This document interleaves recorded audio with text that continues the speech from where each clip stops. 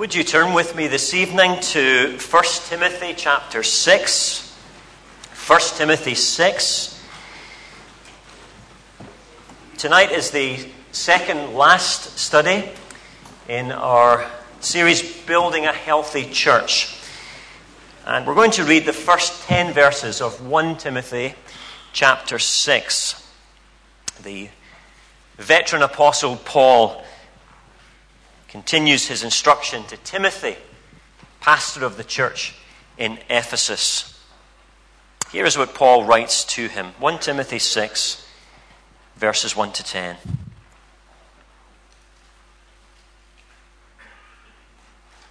All who are under the yoke of slavery should consider their masters worthy of full respect, so that God's name and our teaching may not be slandered. Those who have believing masters are not to show less respect for them because they are brothers.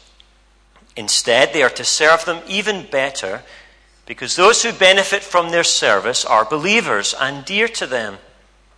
These are the things you are to teach and urge on them.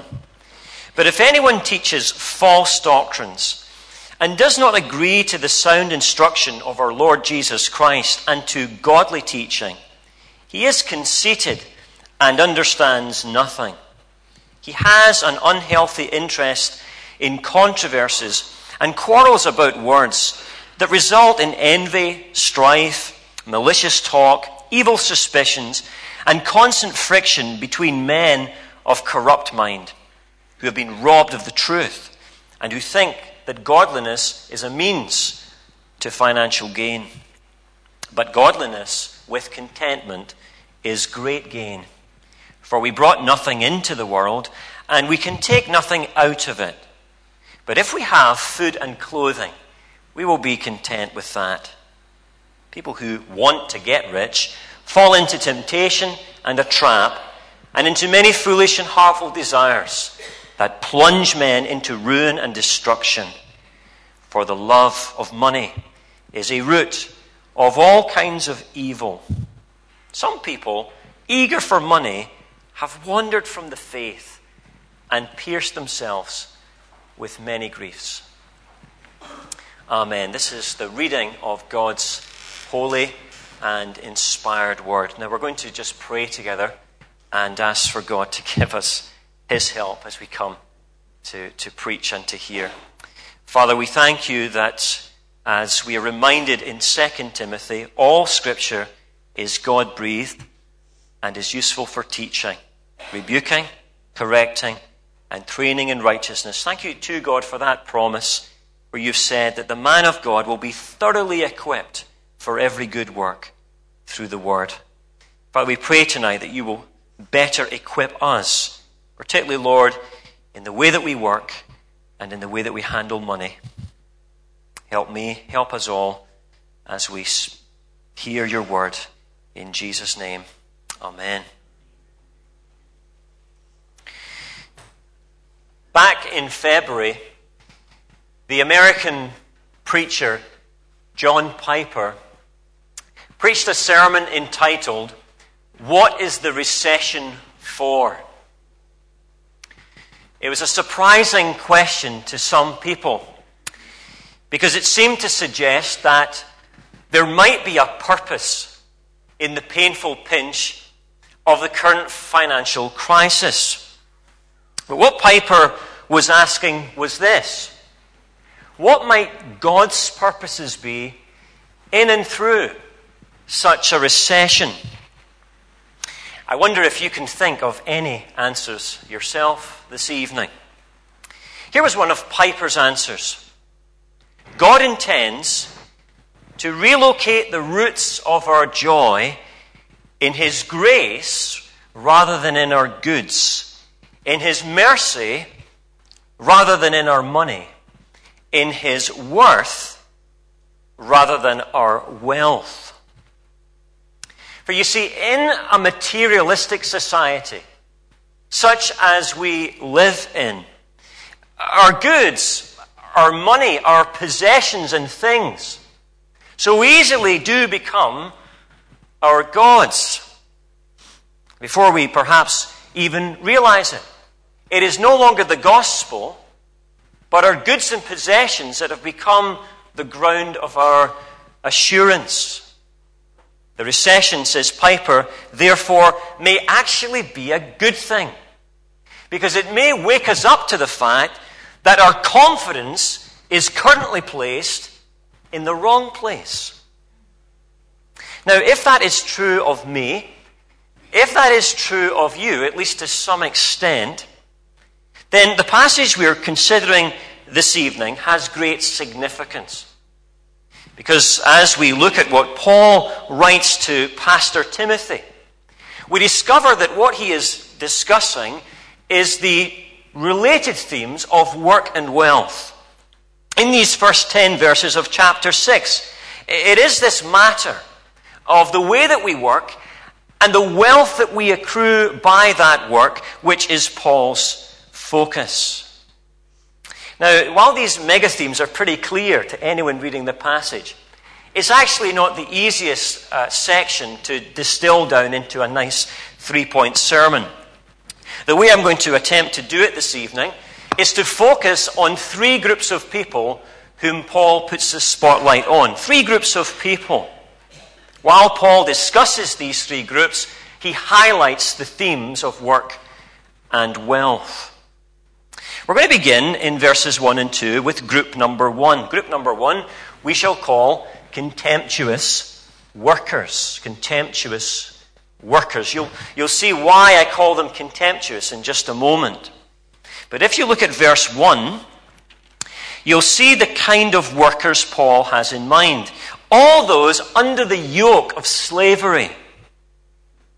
Now, some background here is essential for our study. We need to know something about slavery in the first century. And perhaps the most important thing we must realize is that it was commonplace. Historians tell us that somewhere around 50 million slaves existed within the Roman Empire at this time. That translates into something like 1/3 of the population in large cities such as Rome or Ephesus, to whom Paul was writing.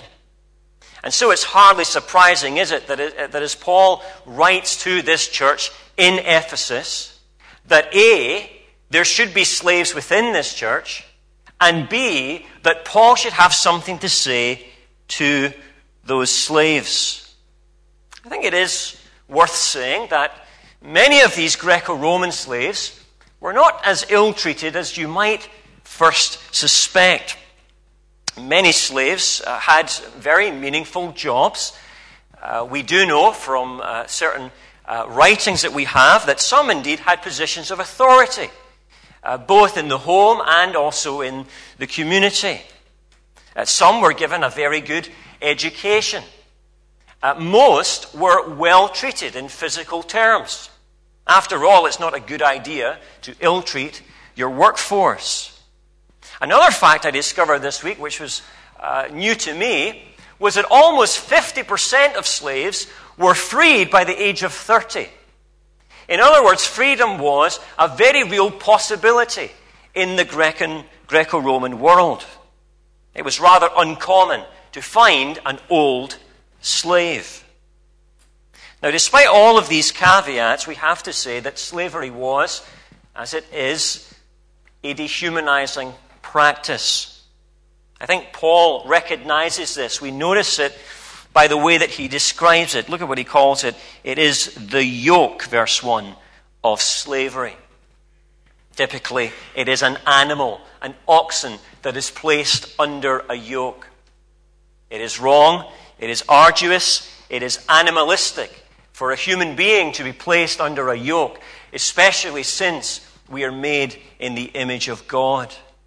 I think that's why Paul, over in 1 Corinthians 7, does there emphatically say that if a slave has the opportunity for freedom, he should take his chance. But even the Apostle Paul has to be realistic. He knows that slavery is an embedded practice in the Roman Empire. He knows that most people thought that slavery was essential to the economy of the Roman Empire. And for this reason, slave uprisings were quelled with brutal force. This was not an institution that would change overnight. And therefore, what did you do if you were a slave waiting on the tide to turn? How should you work for your slave master? Should you disrespect them? Should you show contempt towards them? Well, Paul is very clear about what they should do in verse 1, isn't he? All who are under the yoke of slavery should consider their masters worthy of full contempt. That's not what he says. Full respect. Full respect. Isn't that interesting? They are to consider. That is, they are to make a rational and determined judgment. And they are to consider their masters. And notice, Paul doesn't specify what kind of masters they are. He doesn't say they have to be nice masters. He doesn't say they have to be Christian masters. They could be pagan and they could be brutal. But Paul says they are worthy of full respect. The word is literally full honor. And it's the same word used back in chapter 5 on 2 occasions. You recall that Paul had said there that the widow who was in real need should be treated with honor. You remember as well that he had said of the elder who served well within the fellowship, they are worthy of double honor. And now Paul says the way that you would treat your pastor, the way that you would treat that most needy member, is the same kind of honor that you should show to your pagan master. Now it's interesting, isn't it, that Paul then adds something to this in the second verse. Because he's obviously aware that there's maybe a specific problem within the Ephesian church. Because from the general, speaking about masters in verse 1, he now goes on to talk about Christian masters in verse 2. Reading between the lines, it was probably the case that some slaves who were Christians were showing contempt towards their Christian masters. And so Paul addresses this. And he says that those who have believing masters are not to show less respect for them because they are brothers. You can just imagine the kind of situation that would give rise to this, couldn't you? You have this Christian slave and his Christian master, and they attend the same church on a Sunday. And they sit under the same teaching. And what is the teaching that they hear? Well, it's things such as this, that we are all one in Christ Jesus. That in Christ there is no slave or free. Isn't that what Paul taught the Galatian church? And so the slave would say, this is an interesting idea. He would go back to his day job and he would choose on that basis not to respect his boss. After all, his boss is just his brother. He's no longer really a master to be respected. But the apostle is very clear here that the very opposite should be true. In fact, he actually takes their logic and he turns it back upon them. He says, yes, it's true that this master is a brother, that this master is a fellow believer, and all the more reason for you to treat him with respect. What is it he says in verse 2? Those who have believing masters are not to show less respect for them because they are brothers. Instead, they are to serve them even better because those who benefit from their service are believers and dear to them. Now, this is perhaps a very specific application to a few people scattered around the congregation this evening. Maybe it is the case that you work specifically for a Christian employer. I wonder how that affects your attitude as you come into the workplace on a Monday morning. Maybe you've worked before and very well for a non-Christian boss. I wonder if you work just as well for your Christian boss. How sad it is to hear those who manage in firms who are Christians say, I never employ Christians as a matter of principle. You say, why on earth would you do that? You're a Christian and they're a Christian. And they say, that's exactly the problem. Every time I employ a believer, they think that because I'm a believer, they can get away with murder. the non-Christians do a better job. It's a scandal, isn't it?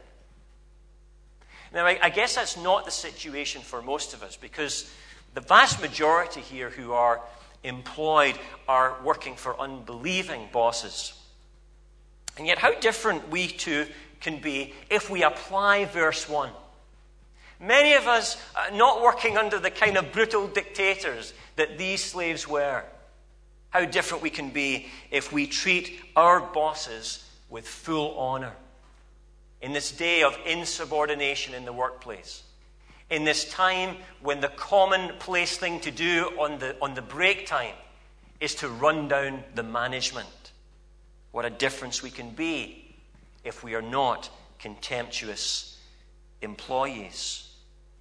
Now, if you're looking for a reason for this, because maybe your boss is terribly difficult, then here's a little word of encouragement for you, because Paul adds in here the motivation for it. You notice this in verse 1. He says that there is an evangelistic motive in this. I should respect my boss, says Paul, so that God's name and the teaching may not be slandered. There's a twofold purpose: to honor God's name and to honor the teaching, that is, of the gospel. It is for this reason that we consider our bosses worthy of full respect. Because if we don't, our God and his gospel will be slandered. Philip Towner, the biblical scholar, speaks of a time shortly after his conversion. He was serving in the military in England, and he and a few other friends had recently come to faith in Christ. Listen to this confession he makes from around this time. In our enthusiasm to serve Christ, we somehow concluded that we didn't need to concern ourselves with mundane rules about shined boots and clean press uniforms. Our superiors, his boss, quickly made the connection between our new faith and our sloppy appearance. And in that small corner of the world, Christianity was in danger of being linked with insubordination. You see, our non-Christian bosses make the link, don't they? They make the link between our attitude to them and what that says about the God that we profess to worship and the gospel that we proclaim to them over the lunch hour. It's quite a challenging thing to put to you this evening. But if I were to go this week to your non-Christian boss and say, what do you make of Christianity based on the attitude of so-and-so Christian, I wonder what they would say to that. Would they say they are a pleasure to work with? There is something different about that person that is unusual?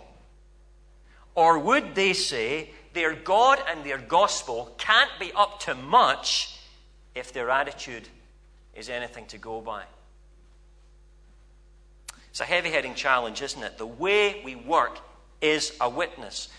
Our witness is not restricted to an hour leading on a Christianity Explored course.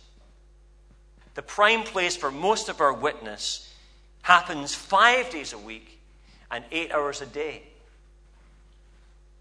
Are we contemptuous workers? If we are, we need to repent of that for the sake of becoming better witnesses, so that this church can be a better light and a brighter light in this community of Edinburgh.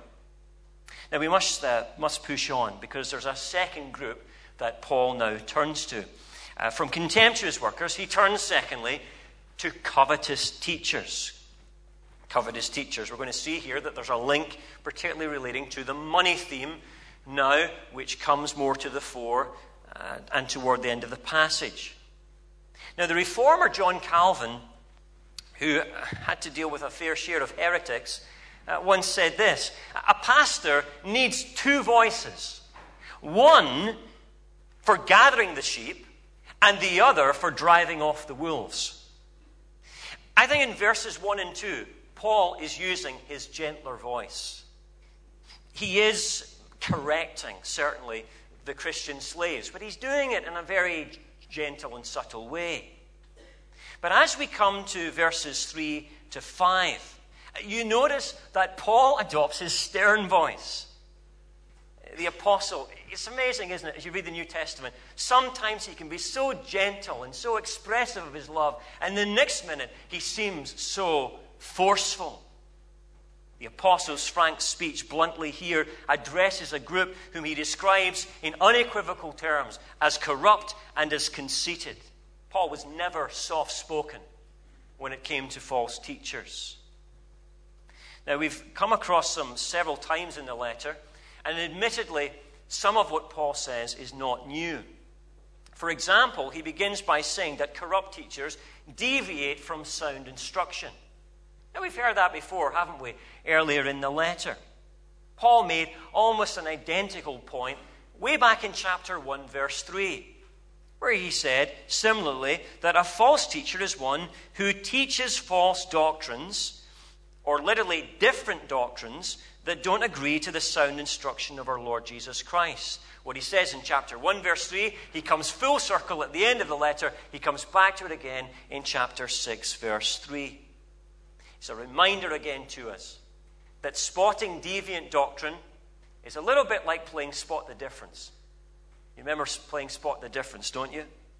You put one picture up next to the other. They look kind of similar, but as you look carefully, you begin to notice things that are not quite the same in the second picture.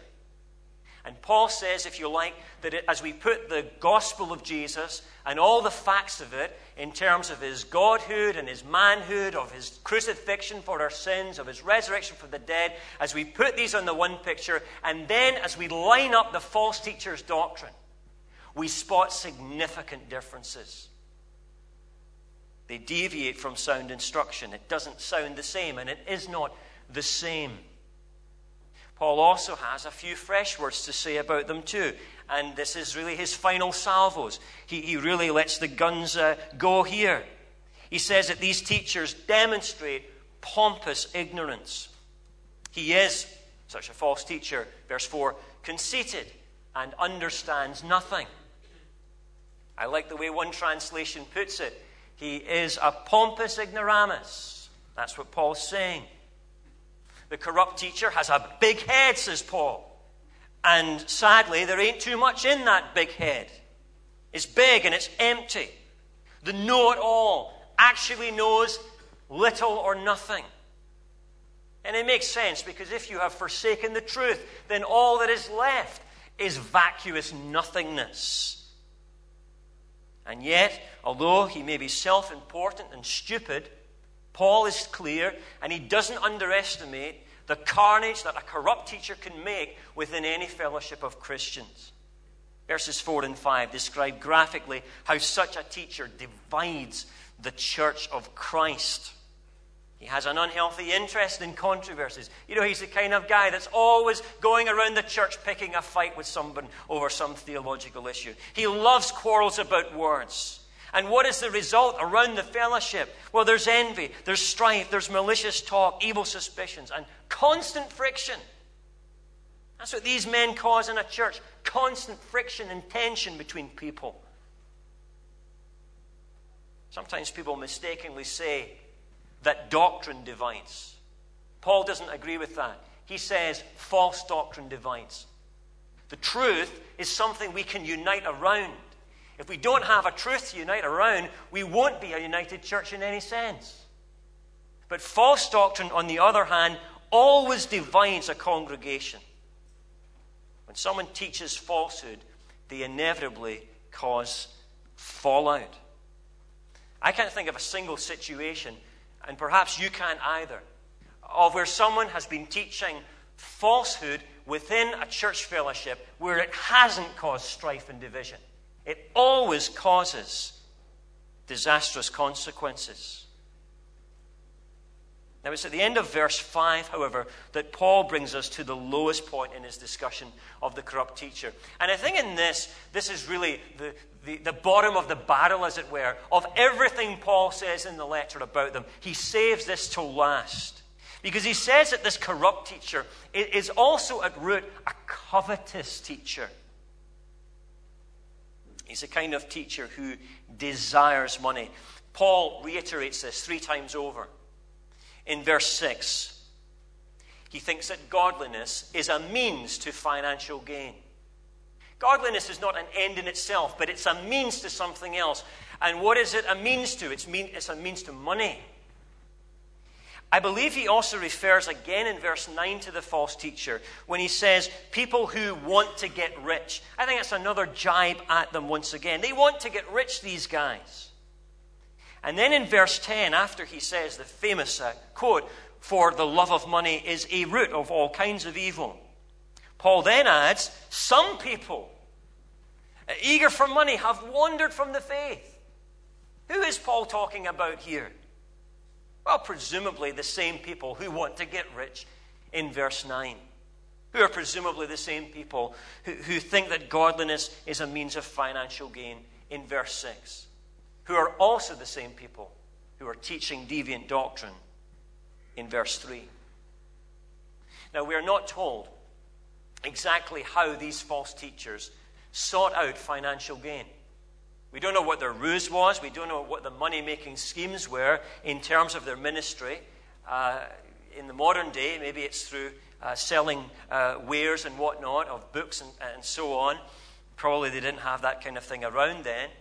Paul just gives the bare fact that they were in it for the money. And it may seem a strange thing to some of you. Maybe to others it doesn't seem strange if you've watched certain Christian TV channels. That people would be in ministry for money. Charles Spurgeon, in his book Lectures to My Students, writes how strange it would be to hear a man say, "I am a servant of the Most High God, and I will go wherever I can get the most salary. I am called to labor for the glory of Jesus only, and I will go nowhere unless the church is of the most respectable standing. For me to live is Christ, but I cannot do it for under £500 per annum."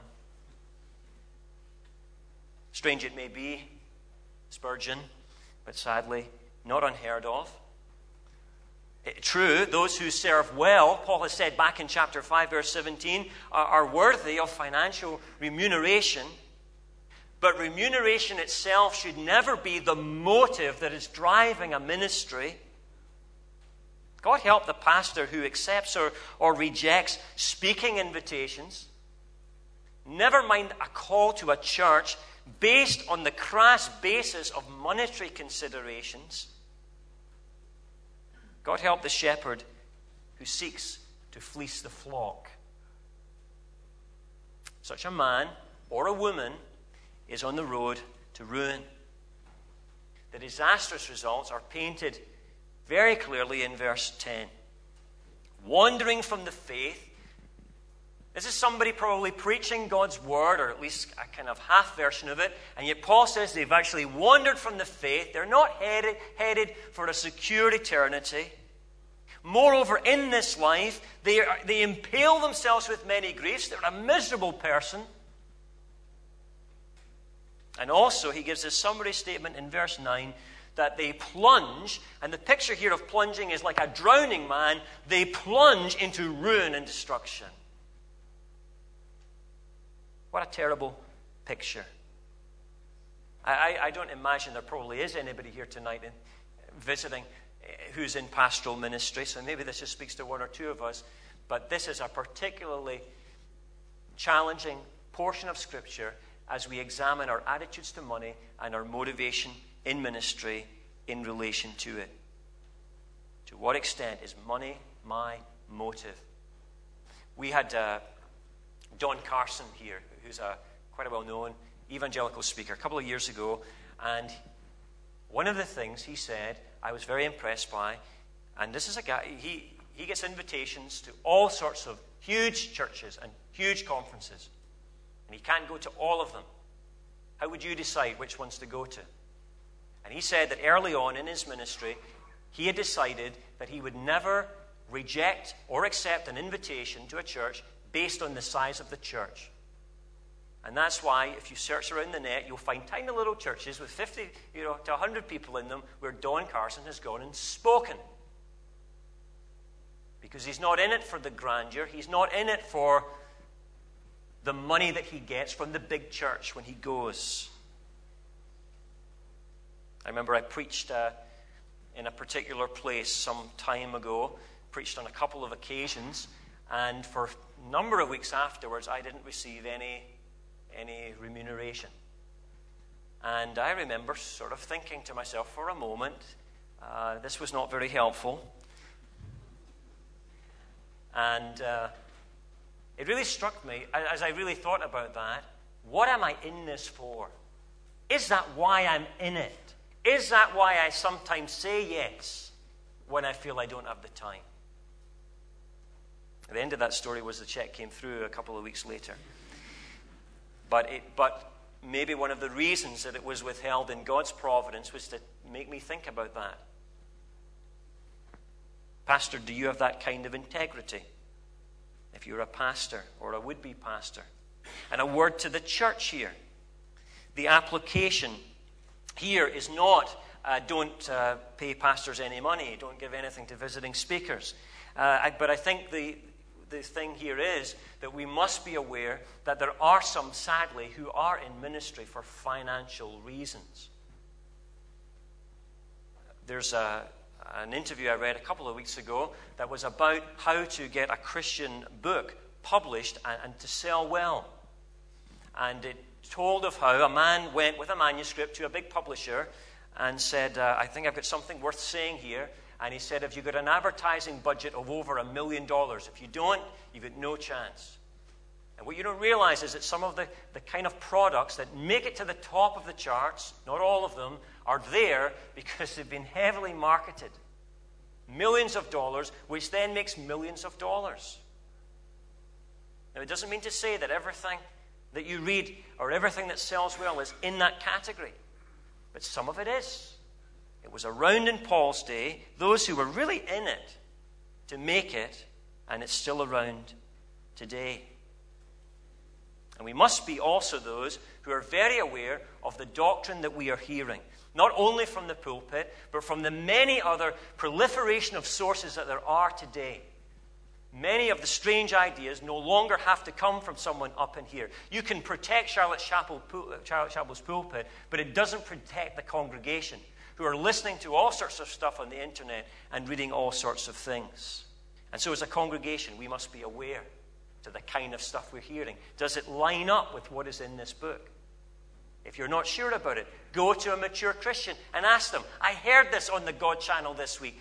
It doesn't seem quite right to me. Could you take me to the Bible and show me what does it say on this matter? Well, these are the covetous teachers that Paul addresses. Contemptuous workers, firstly, covetous teachers, but thirdly and finally, he moves on to contented believers. And what a contrast this group is to the covetous teachers. While the covetous teacher is obsessed with money, the Christian believer is not to be obsessed. That's why in verses 6 to 8, Paul makes this little discursus. Having identified those who love money, the apostle maps out a better way for us. So let's look at what he says, because this is such a significant issue, particularly in the credit crunch times that we live in. The principle he establishes is in verse 6. Godliness with contentment is great gain. Now you remember the covetous teacher. His problem was that he thought that godliness was a means to something else. It was a road to the money pot. But Paul now says here that godliness, in fact, is an end in itself. It is not just a means to gain, it is gain. Back in chapter 4, verse 8, the apostle had explained that godliness has value for all things, bringing blessing both to this life and the next. Godliness has value for the years of time. Unlike the false teacher, it will ensure that you don't wander from the faith. Unlike the person that takes that path, if you follow this, you will be joyful in the Lord. You won't be impaled by all the griefs and so on. And not only has godliness value for the years of time, but it also has value for eternity. Riches, you see, are useless currency in the economy of eternity. Godliness, however, is a necessary state in eternity, and it is a valuable one to be in. as we live forever in the presence of God. You would think that godliness would be a good thing to be as you lived in the presence of God. Now, the godly person must take the long view, however, if they are to see this. And that's why Paul insists that godliness must have contentment as its companion. What is contentment? Contentment is that settled mind which is satisfied with what it has and which does not pang for what it doesn't have. Contentment is the very thing that our advertising industry mitigates against. You do realize that, don't you? That every single advert on television is designed to make you content. Turn it off and you won't feel so covetous anymore. Because that's what happens in my house. My wife goes away to make a coffee while it's in the ad break, and by the time she comes back, I want a new car. Or whatever it is. Because it's sown the discontent in my mind and in my heart. How easily the glass of our contentment is shattered in a society that promotes stuff. Now, if I am struggling with the pangs of discontent, then I must not only hear Paul's principle, but I must also understand the rationale that he gives behind it. Here's why it makes sense. Contentment is actually based on a logical premise. And the premise is very simple. You can't take your possessions with you. Verse 7, for we brought nothing into the world, and we can take nothing out of it. Why am I fretting over the nicer car, or the nicer house, or the nicer shoes? Because I can't take them out of the world with me after I die. I can't resist quoting John Stott here. He says, in respect of earthly possessions, our entry and our exit are identical. Our life on earth is a brief pilgrimage between two moments of nakedness. Ever thought about that? He also says that possessions are the traveling luggage of time. They're just traveling luggage. Are we traveling light? Reminded of the story of John D. Rockefeller's accountant, his famous one. Rockefeller was a billionaire, and when he died, a reporter asked his accountant, so how much is he leaving behind?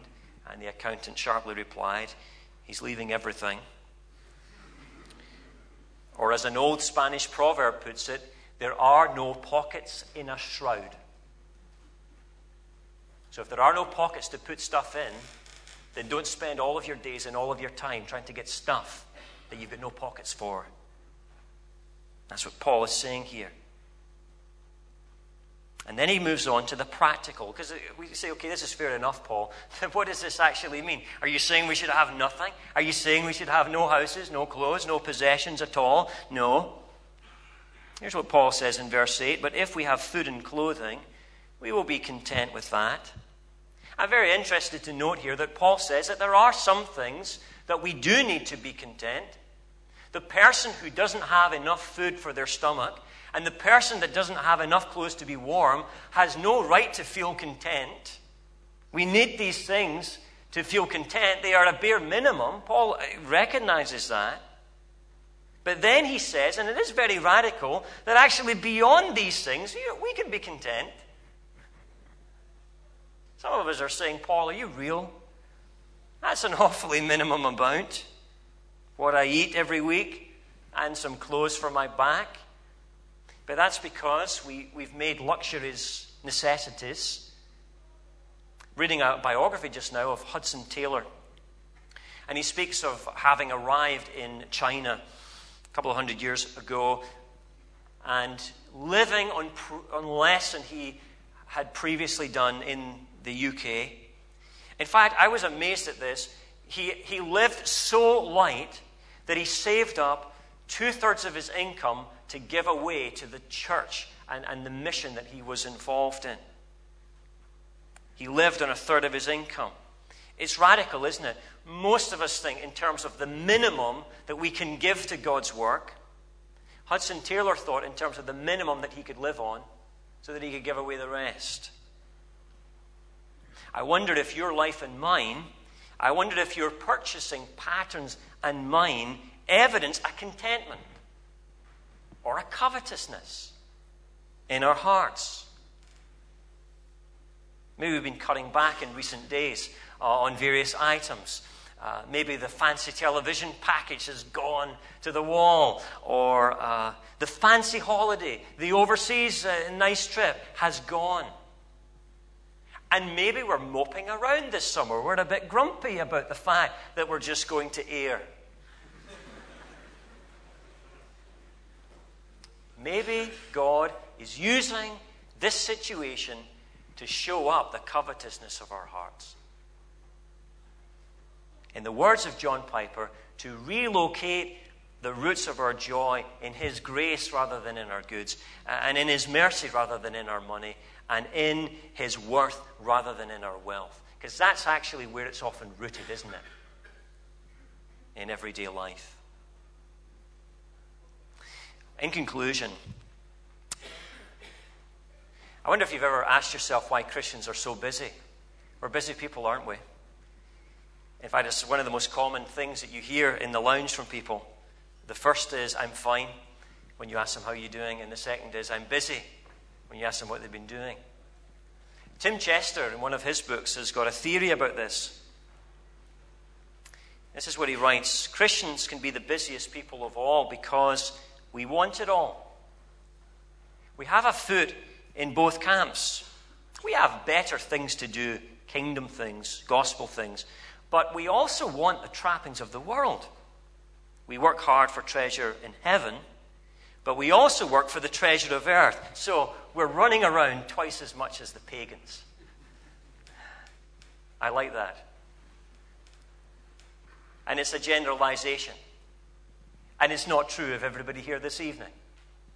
And for some of you, this isn't a big issue of sin in your heart and in your life. But for some of us, including the preacher at times, it often is. And so let me finish with a challenging story that goes against the trend of the upward mobility that many of us seek.